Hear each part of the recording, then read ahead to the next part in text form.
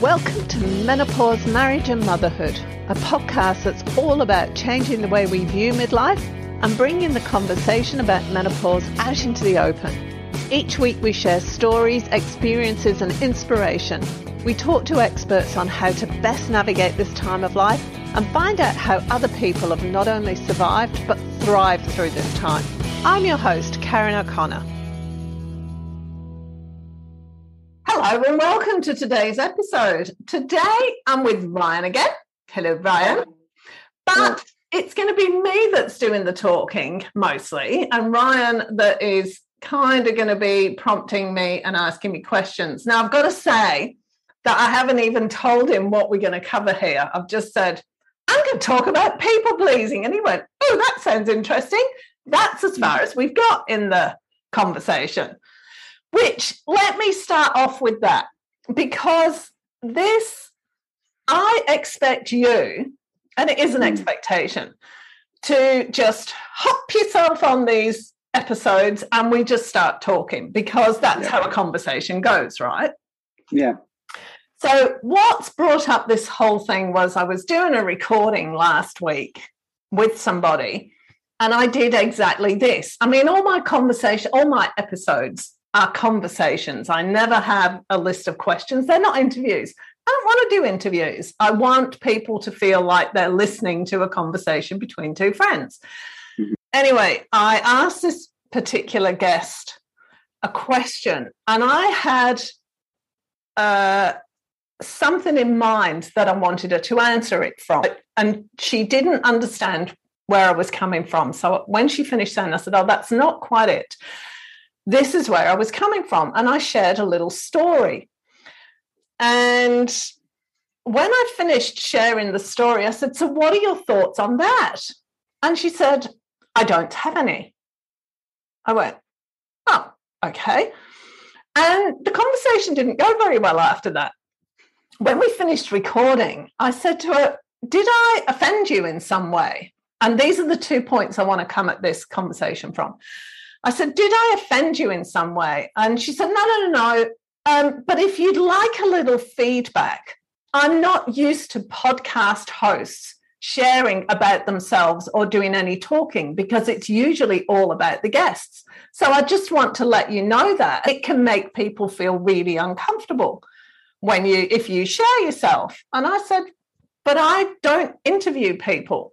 I have conversations with people. Anyway, what I did was, in that situation, I did what I always do, and I gave her the space to talk into.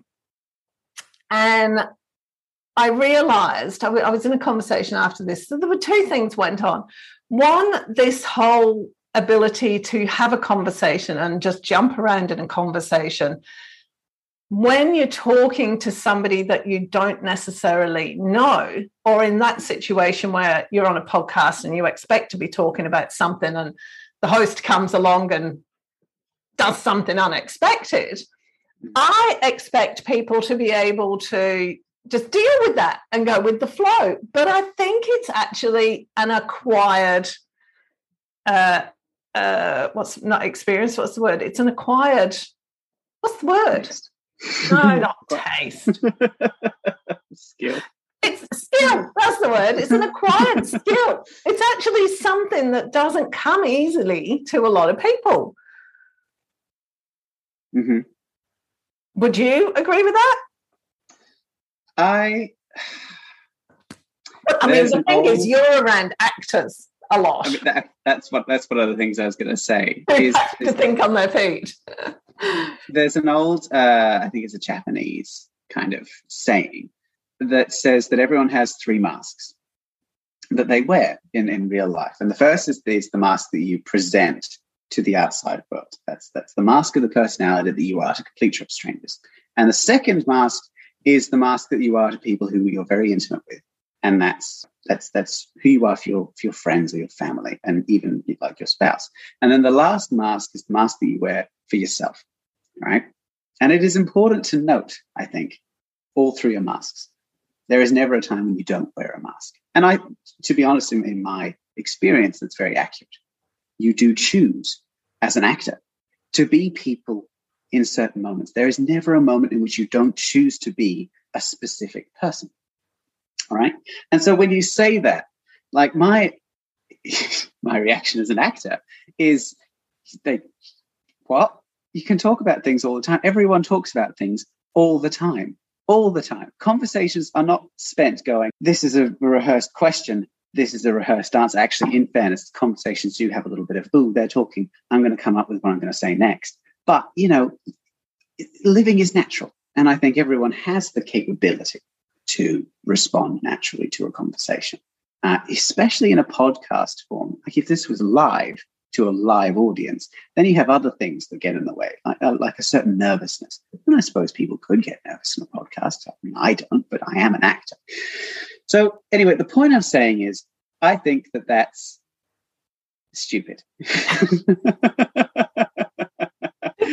That is my professional opinion as an actor. I think, look, warning people is fine. You definitely can warn people. You probably should warn people from a moral perspective, because it's nice for people to have an expectation of what happens. However, given the fact that we exist in a world in which we're constantly required to talk to people in unrehearsed conversation, I don't personally think that's necessary. That's just me. I think as well, there was a lot of thwarted expectations. Yeah. She had an idea of how it was supposed to go and it didn't. And the second one, I think, is predictability. She wanted certainty. She wanted to know how it was going to go. And what she didn't expect, what she expected was a question from me. She didn't expect a little 2-minute story to fill her in on the background of where I was coming from. That was not appropriate in her world. Yes, it's and I think it's fair to have a different perspective. It is fair to have that. I don't think it's necessarily fair to refuse to act on anything other than that expectation. Like, she can be tripped up by it. We can all be surprised occasionally. But, it is just a conversation. In terms of performance, you like to do an improvised kind of performance. Something more like what we would say is commedia dell'arte, which is the existence of a character, but not a script. How the character would react to any given scenario. And so you can improvise any performance on the fly. You don't require a script. That's what you have in your podcasts. You require them to bring a character, not a script. And I suppose a lot of other podcasts require a script, because then you don't need a character. You just need a script. It's an interesting perspective, I think, from an actor, that those two things are very, very different. But I quite like how performances evolve. So, I mean, are you offended? No, not so much by that. What happened was, and it's taken me a little while to get to, this isn't really about her, of course, or her actions. This is about me and my reaction, right? So I just want to get this out there. It's all about me. Your dad and I, as you know, have been doing personal development since 2002. We've done quite a lot of it. But that very first personal development course that I went on, the Landmark Forum, I remember sitting in there and watching the forum leader. I like observing people, so does Ryan. It's one of the reasons why we have such fabulous conversations, in my opinion. I watched the Landmark Forum leader, and people would get up to share, and there'd be these terrible stories, or they'd be taking things out. They'd be yelling at the forum leader, and the forum leader just sat there, and I got it. Yes, I got it. They didn't take the emotion on board. They just got where that person was at without making it mean anything about themselves. And I remember sitting there at the time and going, I want to be able to do that.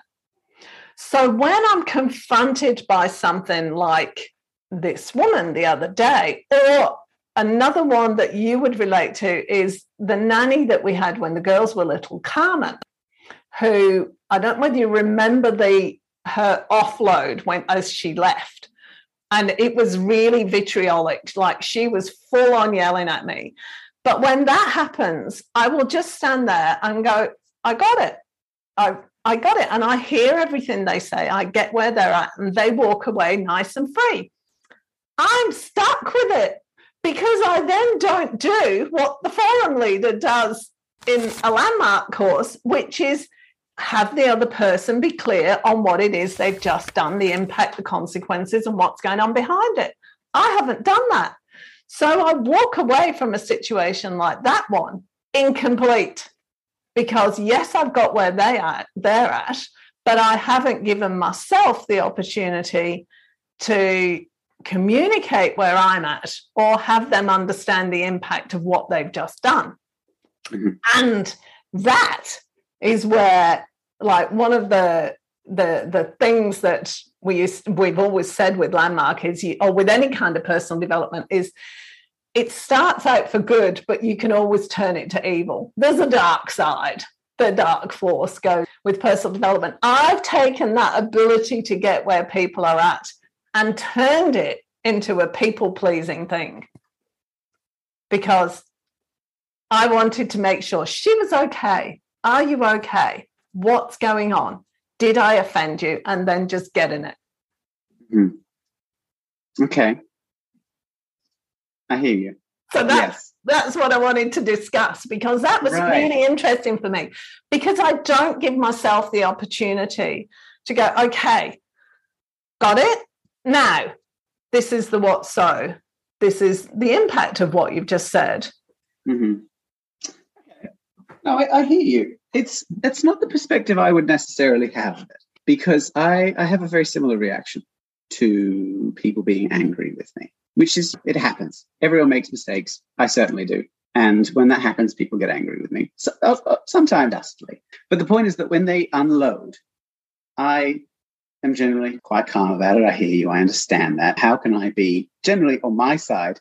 The interior of my brain is saying, okay, what is the best kind of stance morally? What should I do here to make sure that I'm being fair and kind? Because I've trained myself to want to be those things. As a person, over the last few years, that's become one of my major concerns. I do the same thing. And then afterwards, you have a sit and you have a think about it. And you're like, you know what?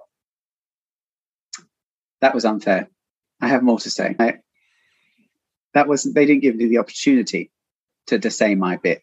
I should have said this. I think it's, in fairness, I think a lot of that is a very universal human experience. Everyone has those moments in the shower where they're like, that conversation 3 years ago, when this person said this mean thing, I should have said this, and then it would have devastated them.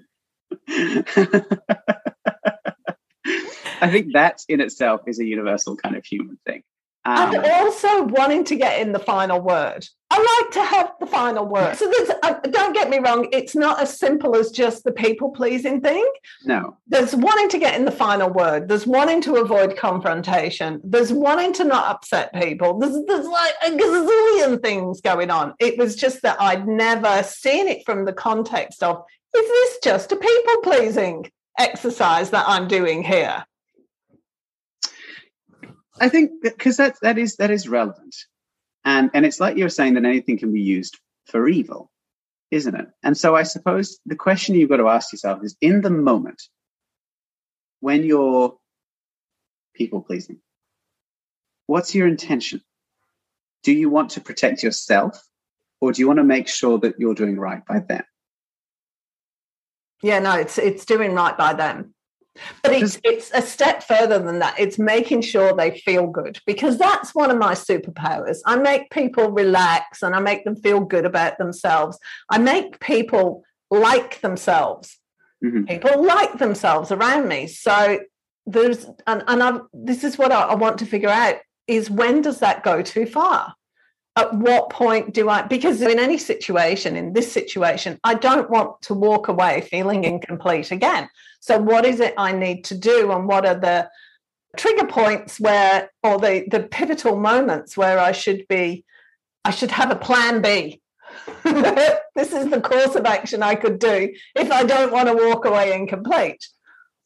Yeah, no, that's something I've been trying to think about as well, like as a person in my life over the last several years. And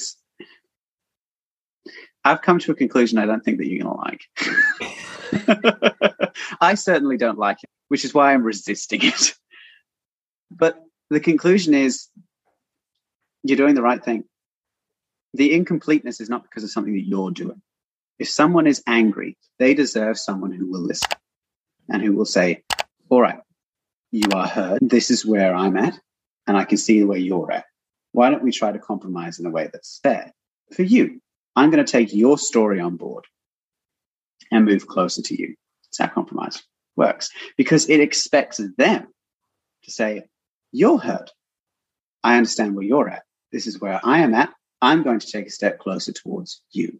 I think the unfairness that you're feeling is because of a lack of reciprocation, which isn't on you. You can't control that. And I think that kind of leads you logically to the conclusion that you kind of just have to feel like it's unfair, because you can't not give them the opportunity to do better. I think it's important to note that that feeling is not because of anything that you're doing. And you shouldn't not give them the chance to be what you would consider to be a better person, because, of course, that's always evolving as well. And I might change my mind in a couple of years. Who can say? But I'm pretty sure, ethically, that is correct. When someone is angry, you shouldn't immediately argue with them and say something devastating, because everyone deserves to be listened to. And I think it is an important assumption that in any given moment, you can be wrong. And you need to be able to, at a drop of a hat, admit that, because that's how we're going to grow. I think that's really, really important. So you were listening to this woman and she was saying her bit, blah, blah, blah, blah, blah, script, talking. And you're like, I hear you. I get this is where I'm at, stuff. And she was like, blah, blah, blah, more things. Yes. You're like, okay. And the conversation ended. And then you were like, I should have said something devastating so that she would see my point of view and we can move on as people and grow. But I think your expectation is that she would do things in a particular way. I think if you have anything to do, maybe state that that's your expectation. I mean, you might morally, you shouldn't have to do that. It should be a demonstrative kind of thing. But if you wanted something to kind of do, maybe that's what it is. Maybe it is like what she was saying. To tell everyone what your expectation of a conversation is. Well, yeah, I have actually changed the email that goes out because I do say on the email and on any sort of correspondence, this is a conversation, it's not an interview. But I've expanded that to say, I may share. If I think it's relevant to the story, I will share. Because I remember there was one woman I interviewed, and she said, let's do a series of interviews called Dancing in the Conversation. I went, great, what a great idea. We'll just talk like we do. Fantastic. No, she meant she could talk and I had to listen to her. So she talked. The first one we did, she talked. And at one point I interrupted her because I couldn't get her attention to say I wanted to say something. And I asked a question or made a comment or something, and she stopped talking for a minute. She let me talk. And then she carried on talking like I hadn't said anything. She literally just ignored it. Didn't publish those. But what happened with the one last week was I actually can't use the episode because she went so strange in the middle of a topic that I can't use the second half of it. And so I've got to cut off in the middle of the topic and then it goes, okay, thank you, bye. Like that's it. And I thought I can't put it out because I'm going to leave everybody else feeling incomplete. What's with this? It just doesn't flow. Yeah, honestly, I think that's unavoidable. There's a logical fallacy, right? In which you think that everything has a right way of doing something, right? We know a few people who think this way. Everyone does. If I do everything absolutely perfectly all of the time, everything will turn out fantastically every time. All I need to do is spend the rest of my life figuring out the exact right way to do everything. And the more you say it out loud. Yeah, I know. Well, as you were saying that, I was thinking, okay, so the next time I talk to her, or somebody like her, I will know not to say anything. But that's kind of also not what I want to do. Yeah. Which, and it is your podcast. It's my podcast. Bottom line is, it's your podcast. And I've got to say, I feel a bit mean for detailing out that I couldn't use the second half of the podcast, because I feel a bit mean on her. That I've just got to say that she was a fabulous guest. And that's the thing. It doesn't mean that anyone's wrong. And it being your podcast doesn't mean that you can then trammel everyone and be really rude. It's just that the bottom line is, it's about your expectation, because you're the one making it. You're the one who's publishing it. And it's a little bit of a miscommunication. And that happens all the time. Sometimes, as an actor, you just have a bad night. You go out on stage and your energy's just, you've done everything right. You've done your warm-ups, you've done your rehearsal, all your lines, but the energy's just not there. Sometimes it happens. It's something that we try to avoid as much as we can, and it's always crushing when it happens. But we're people. We're humans. We're processes. And sometimes you just have to accept that you are going to have an episode where you can't use the second half. It's interesting, though, isn't it? Because where we immediately go is, what is wrong with me? It's psychologically, actually, I find it quite adorably tragic. It's because, okay, we're humans, right? And it's argued that one of the major things that has set us apart in terms of sentience is our ability to ask, why did this happen? Right? It's the basis of literally everything we've ever done, certainly all religions, because we see the sun rising or the stars coming out or the turn of the seasons, and we ask, why is this happening? What is the cause of this? We don't just accept it. Everything that happens, why has it done this? It has fueled everything. And there's a really, really sad thing that happens when parents get divorced. That happens along the same lines. Because if something bad happens and we cannot see a reason for it, the only thing left for us to assume is that we did something wrong. And it happens all the time with divorces. That's why the tragedy rate with divorces is so high, because the kids always assume that they did something wrong. And it's the same in a lot of human interactions. If there are two people and you're like, you know what, that is a fair reaction on your part. Absolutely fair. It's not perfect, but I wouldn't expect perfection from a human being. That's fine. It must be my fault. I actually think that's where I went wrong with all this, because my question was, did I offend you? That's the key for my upset in all this. It's like apologising for everything. As women, we apologise for everything. It is a leading question. So I suppose the thing is, what could I say other than, did I do something to offend you? Did I do something wrong? Just what happened? Was there something that happened? I think that's a really good point. The way we phrase things is so important. As an actor, as a writer, as a human being, it's so important. Did I offend you? Is a hooked question, and the hook is not pointing at her. No. And I get upset when she says, well, yeah, you did. If you had gone in and you'd said something along the lines of, I thought I noticed that things got a little bit awkward in the second half of the conversation. That's just my observation. Is that true? And if so, how can we stop it from happening again? I think doesn't assume anything. It's possibly a little bit too open, because if you did do something to offend her, then it's not an apology. But that's the thing. If you don't want to apologize, if you don't feel like you've done anything wrong, then, why? Yeah, I know. I didn't. It was interesting that was the question that came out of my mouth, that I took on the full responsibility for having done something wrong, in inverted commas. Yeah. When I was talking to Jo a few years ago about her apologizing too much, because I'm sure it's no surprise to anyone that Jo apologizes for things far too much. She was very, very harsh on herself. And I said, at the time, we had a cat, Kevin, lovely cat. He was the worst. But I said, would you would you be this mean to Kevin? Like if he did something and he did it like a little bit wrong, would you assume that he was a bad cat? Would you assume that it was all his fault? Would you be that cruel to him? And she's like, no, he's just an animal. And I was like, okay, cool, let's step it up. Would you be that cruel to me or to a stranger? Why are you assuming that everything's your fault?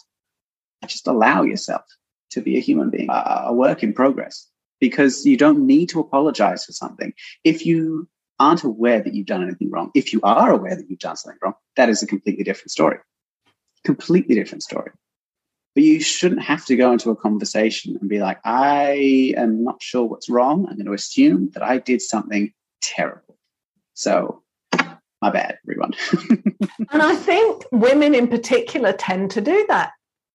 We tend to assume that we've done something wrong, or we haven't done something that we should have done, but whatever's going on is our fault due to what we've done or haven't done.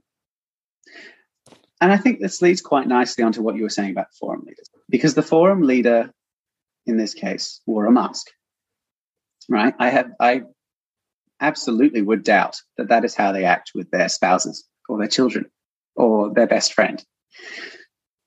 But there's no apology there, which is fine. They don't have anything to apologize for. But when we're dealing with the people that we love, and because love is so irrational, anything that hurts them, we will apologize for. And if you extend that care, that unconditional love to the people that you're dealing with, if you're trying to be kind, and love is the basis of kindness, then your instinct will be to apologize, either for being a certain way or not being a certain way, or doing something or not doing something, or if the world around you is terrible and you have no control over that, and you'll apologize for having no control over that, because you obviously should be able to control that. And it just goes on and on and on.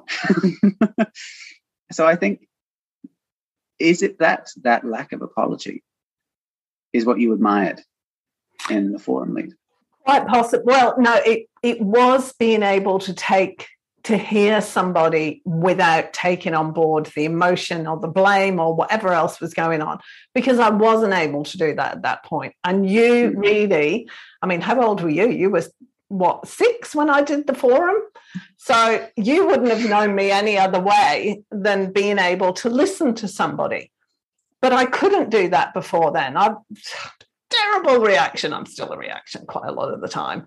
But, I didn't have that ability. Now I can recognize when somebody needs to be heard, for the most part, and hear them. And it is that apologizing. It's the taking responsibility. And that's it. That's the other thing as well. Where does responsibility end in all this? Good question. I know, right? Like, it's really messed up, isn't it? Entangled. It's really entangled. Because on the one hand, you should try to take responsibility for as much as possible, because we have a responsibility to ourselves and to the world around us. But on the other hand, sometimes I've had a really bad day in which I've tried to do everything right, and I had no reason to think I was doing anything wrong, and everything went wrong. Was it still my fault? Arguable. Very arguable. And so on those occasions, I do apologize. In retrospect, I don't blame myself, but I still take responsibility for it. I don't apologize for it anymore, but I do thank the people involved for their involvement. I think, because that's one of the things I said to Joe about the sorry, this is just another tangent. I said, whenever you say, or you go to say, I'm sorry, or a related thing, change it. Instead of saying, I'm sorry for being so sad, say, thanks for being patient. And instead of, I'm sorry that I'm late, thank you for waiting.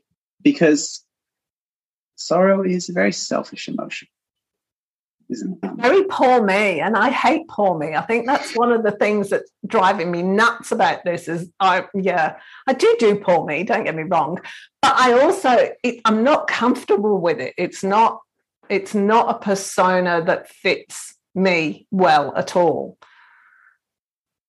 Well, we've been over the spectrum of emotion and how you have to feel all of them, and sorrow is one of those things. Very selfish emotion, sorrow, but you have to feel it. I think what you're angry about was that was your knee-jerk reaction. Possibly. She was at she blah, blah, blah, blah, blah, and you were like, sorrow. I have an emotion. Yeah, no, it kind of wasn't sorrow at all. It was more, I suppose I didn't. It wasn't sorrow.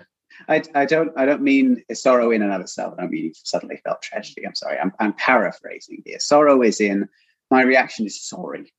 There is a hurt. There is a thing, and I'm going to do everything that I can to fix it. Yes. Which is not necessarily what sorrow is, because sorrow is immobile emotion. It doesn't move anywhere. Anger is the opposite reaction. The other end of that spectrum. It's all action. Which is generally me, which is why I don't do sorrow very well. Right? It's a mood.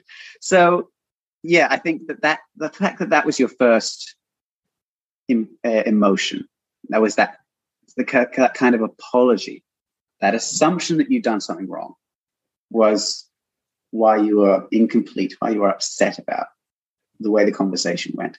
I still think, personally, that you did everything fine.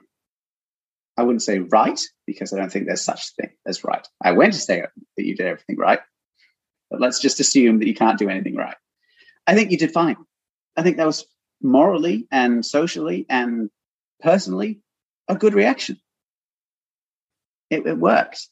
The fact that you felt incomplete is because of your assumption of what she would do. And that's not something that you can control.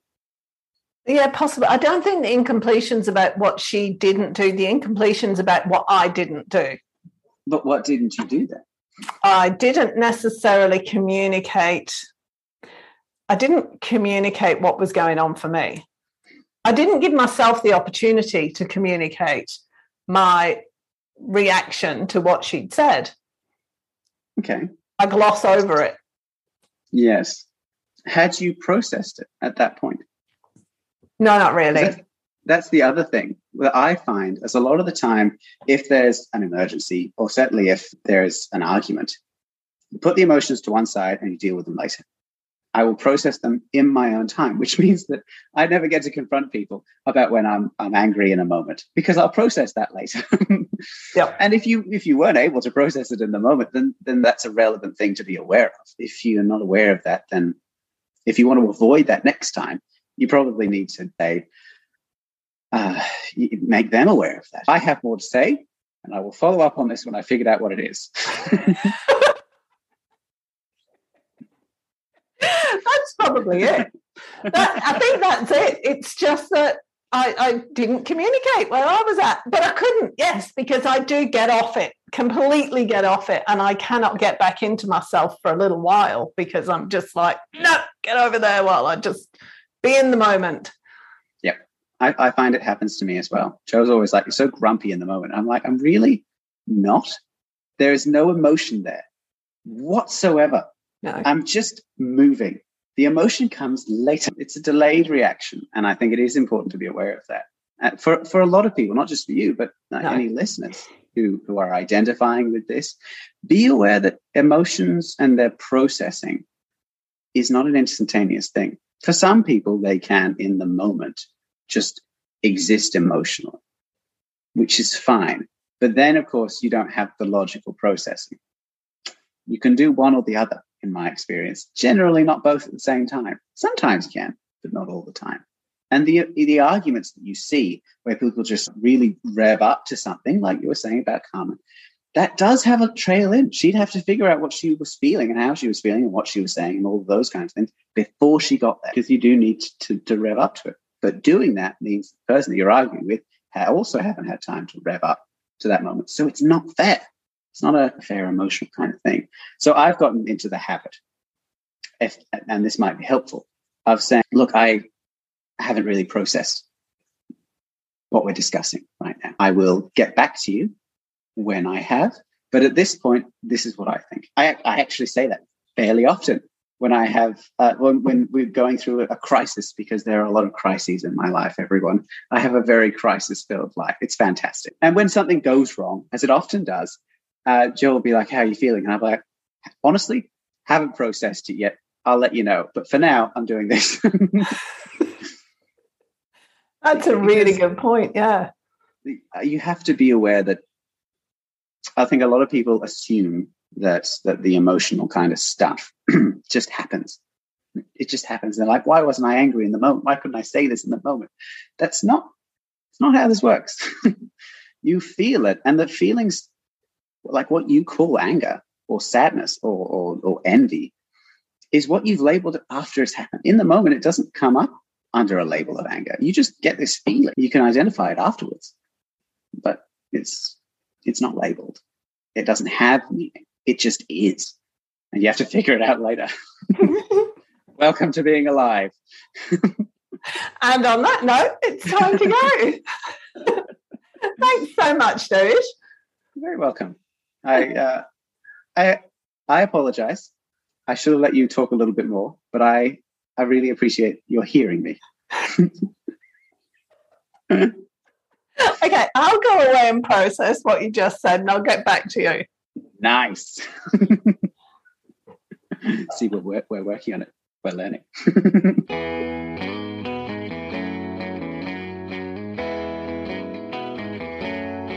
Thanks for joining us this week on Menopause, Marriage and Motherhood. Make sure you subscribe to the show on your favourite player, and while you're at it, we'd love you to leave us a rating on iTunes, or if you'd simply tell a friend about the show, that would be amazing too. Be sure to tune in next week for the next episode, and remember, if you're busy thinking about what you can't have, how on earth are you going to enjoy what you can have? See you next week.